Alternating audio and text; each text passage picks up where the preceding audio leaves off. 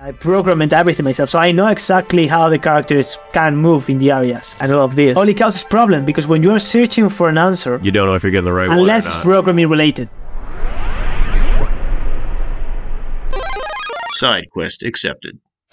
And that's ironic, but the thing with Unity, it's that it's not unified. It's called Unity, but there is no Unity in anything. Like the engine, it's a mess. Like you have like all these pipelines that are like separated, and nothing makes sense. Like you start the engine and you don't know where to go. Like, I see. Okay. You have the shader graph, but you also have like the native programming shading, and then you have the visual scripting. If you tick an option, and you need to tick another option to have the post process, but that post process doesn't work in this pipeline. You need to use another pipeline or change the post process for that pipeline, and it's so messy. Basically, when you choose a pipeline, you are forced to that pipeline because all the shaders and all the things that you do in that pipeline doesn't work on the other pipeline. So if you want to change the other pipeline, you need to convert everything to the other pipeline. Having different pipelines, different methods to do things, different engines inside the engine, and all of this only causes problem because when you are searching for an answer, you don't know if you're getting the right one unless it's programming related. It's programming. If you're just searching for programming related, in that sense, I will say,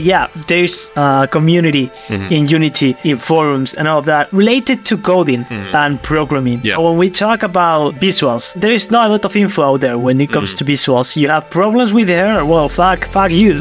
I don't care. How is Unreal different from that? Unreal doesn't have pipelines. It's like everything is one thing. That's it. Like you have Unreal, you start Unreal, and that's what you get. But I will say there is a lot of coding tutorials, programming tutorials, and even the forums in Unreal Engine. At least right now, I don't know how it was like some time ago, but at least right now there is a lot of support in Unreal Engine too. I didn't have any problems. I mean, I didn't know how to program anything when I started. So everything that I've learned in Unreal Engine is through that with forums or I see. videos. Okay. On top of all of that, there are free Unity plans, but if you want access to all the resources, you pay right out the gate. They have the Pro plan, you pay for that. I don't know the specific pricing, but you are charged per month for that. And Unreal, you don't pay until you reach certain income levels, and that's revenue share based. You don't need to pay anything. The part, and it's also free. like the people in Unity, like they have this Pro thing, and you get assets made by Unity and all of that. It's funny because in Unreal you get that for free, like the Matrix demo. You get the full Matrix demo. It's something pretty crazy because it's a literal game or a tech demo with a full city, full system of NPCs, full traffic systems, hundreds of cars, hundreds of NPCs, full character moveset, everything for free. You can open and you get all the code, you get all the programming, everything. You get absolutely everything from visuals to the code, and you get that for free. So realistic, right? Realistic in 3D, that's a big draw for Unreal. I've heard a lot of people say that if you're not looking to make games within that specific market type and you want to make something different, whether it's like, you know, the artistic, I don't even know what it's called, the artistic style where it's like more hand-drawn, more like art-driven, that's not built for Unreal. Is that something that you find is true? Or like, say you want to build like a pixelated game or something like that, is that something you could do in Unreal? For a pixelated game or a 2D game, you can build that in Unreal without problems. You have like a sprite assets and everything. So you can actually do a game like Octopath Traveler that combines 3D and 2D with sprites and light and everything. You can do that. Actually, I have a friend doing that right now in Unreal. When it comes to something like cel shading, like anime, the thing with Unity is that the shading, you can actually modify the shading pretty easily because you have like different pipelines and all of that, right? Unity, but in Unreal you only have like one pipeline. Well, one pipeline. You only have one shader model, right? It's forward shading, and that's what you get. Like that's also the main reason why transparency works really badly in Unreal, because it's forward shading, and that's what you get. And there's no way to fix it. But it's made basically for more realistic stuff for sure. But you can implement and you can actually modify like the actual code a bit, and you can do some stuff to obtain basically the same quality as, for example, Genshin Impact in terms of cel shading. So you can do it, but it's a bit more complicated, I guess. It's not about stylized or 2D or all of that. It depends on the type of shading. If your game is cel shading, you're gonna have more problems, but it's possible to do that. It's not impossible. Like best practices, right? As somebody who's been doing this, it's been 3 years now, restarted it last year from scratch in Unreal, what are some of those best practices that you have picked up while you're creating this game right now? I would say the hardest thing in this game is the level. As you say, it's basically open world, but it's not only open world from a horizontal perspective, right?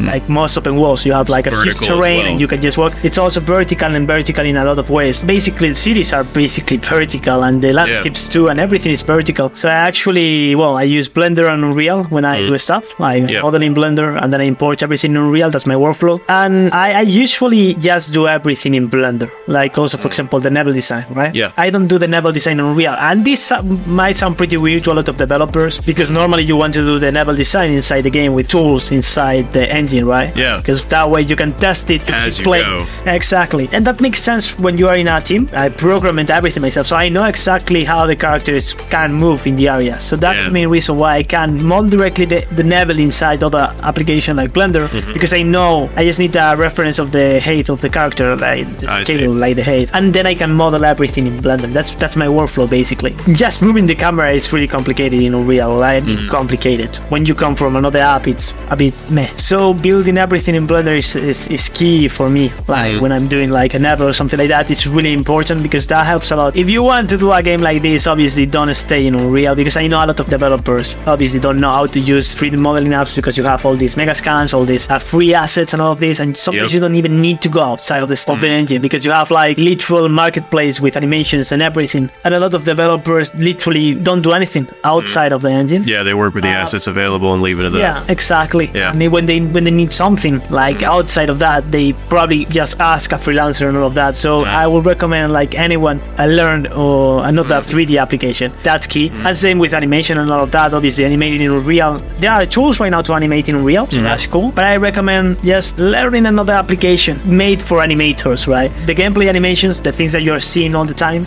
that's done in manual keyframes, basically.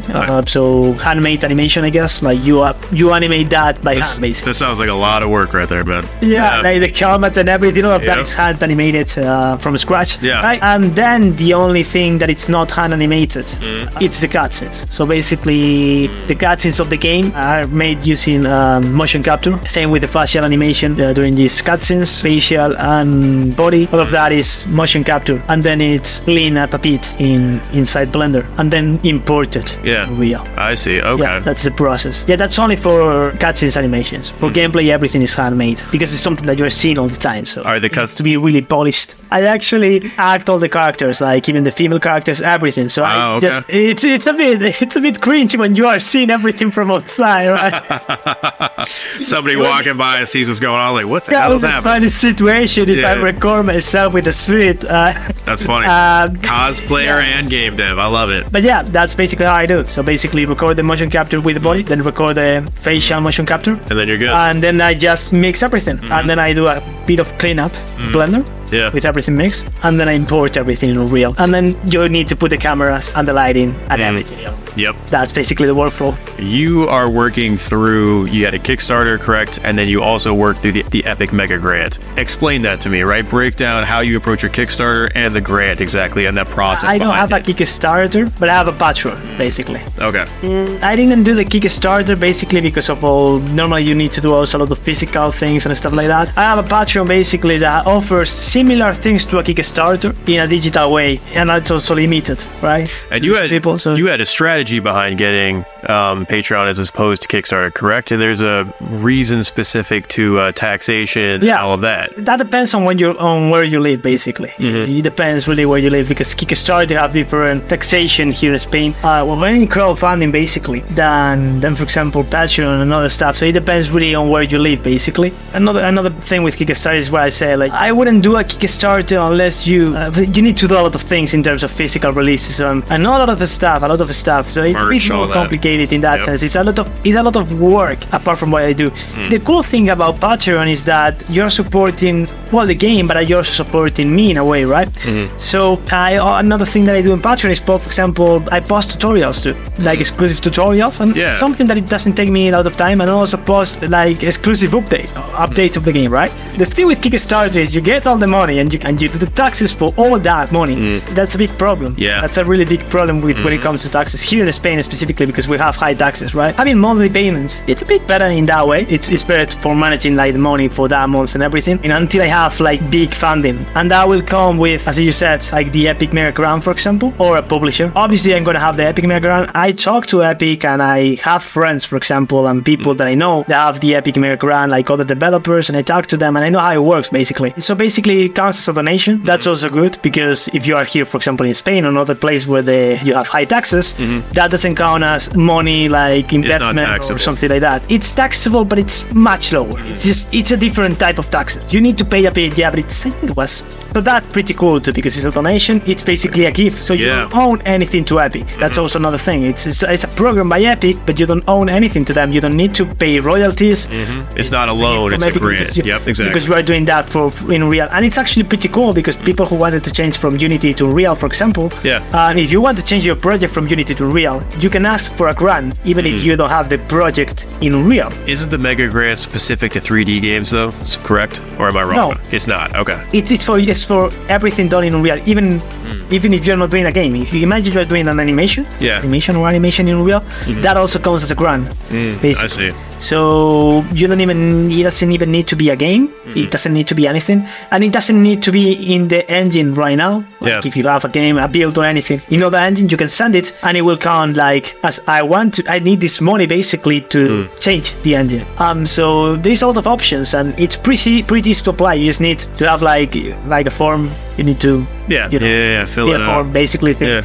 They normally take a bit. You gotta like sometimes even a year. So don't expect to get like you're not getting it tomorrow. Maybe. So it really depends on a lot of factors, on the quality of the game. So what about the royalties that Unreal pulls once you reach that certain income level? Is that affected at all by this? Like, will they pull higher royalty? No. This actually just free money. It's literally a donation. It's a gift. As you look at the industry as a whole, right? As a game developer. A sense of community is a big deal. Being part of a community is a massive aspect of the industry. Leaning off each other's ideas, talking with them, it's a very big part of development. For you specifically in Spain, that is a little bit of a different experience for you. Elaborate on that. At least in my experience, like there is a community here in Spain. Definitely, there is a community, but it's not easy to enter into this community. And I don't want to be critiqued about this. It's just something that I noticed that I don't know why. At least for me. I don't fit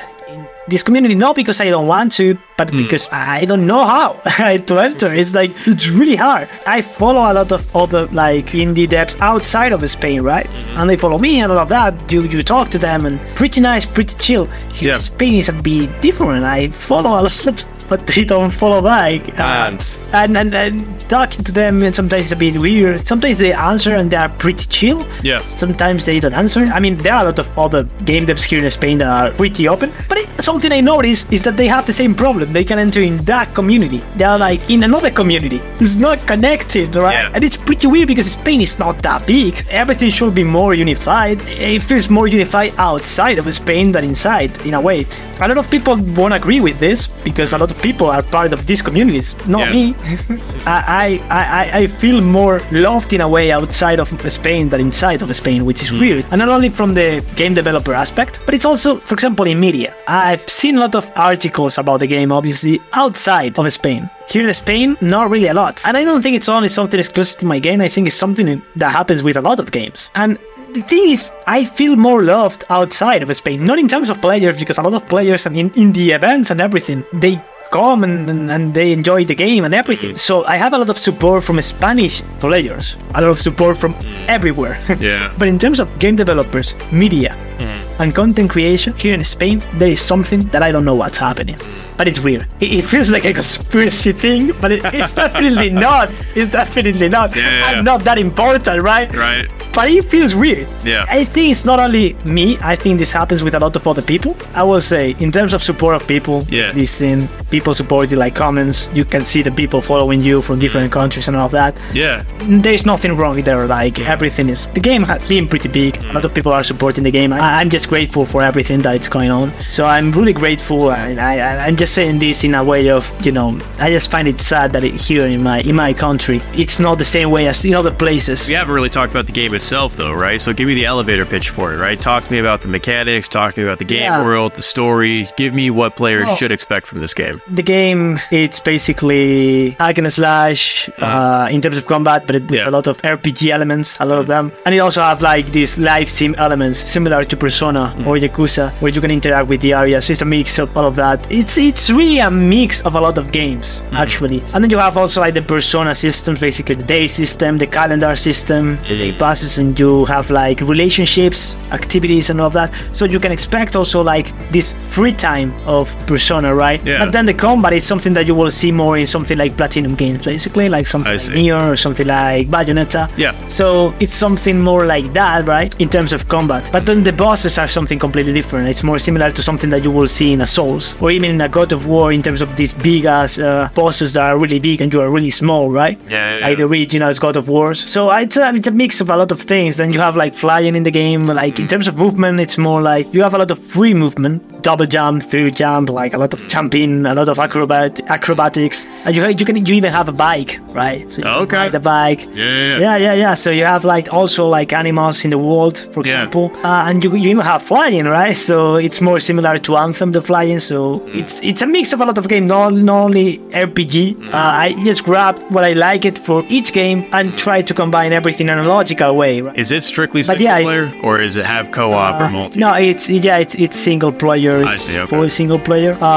It's a single player story. So basically, you can expect a heavy story too. Do you have a release window right now? Not really. I mean, I always say the same thing.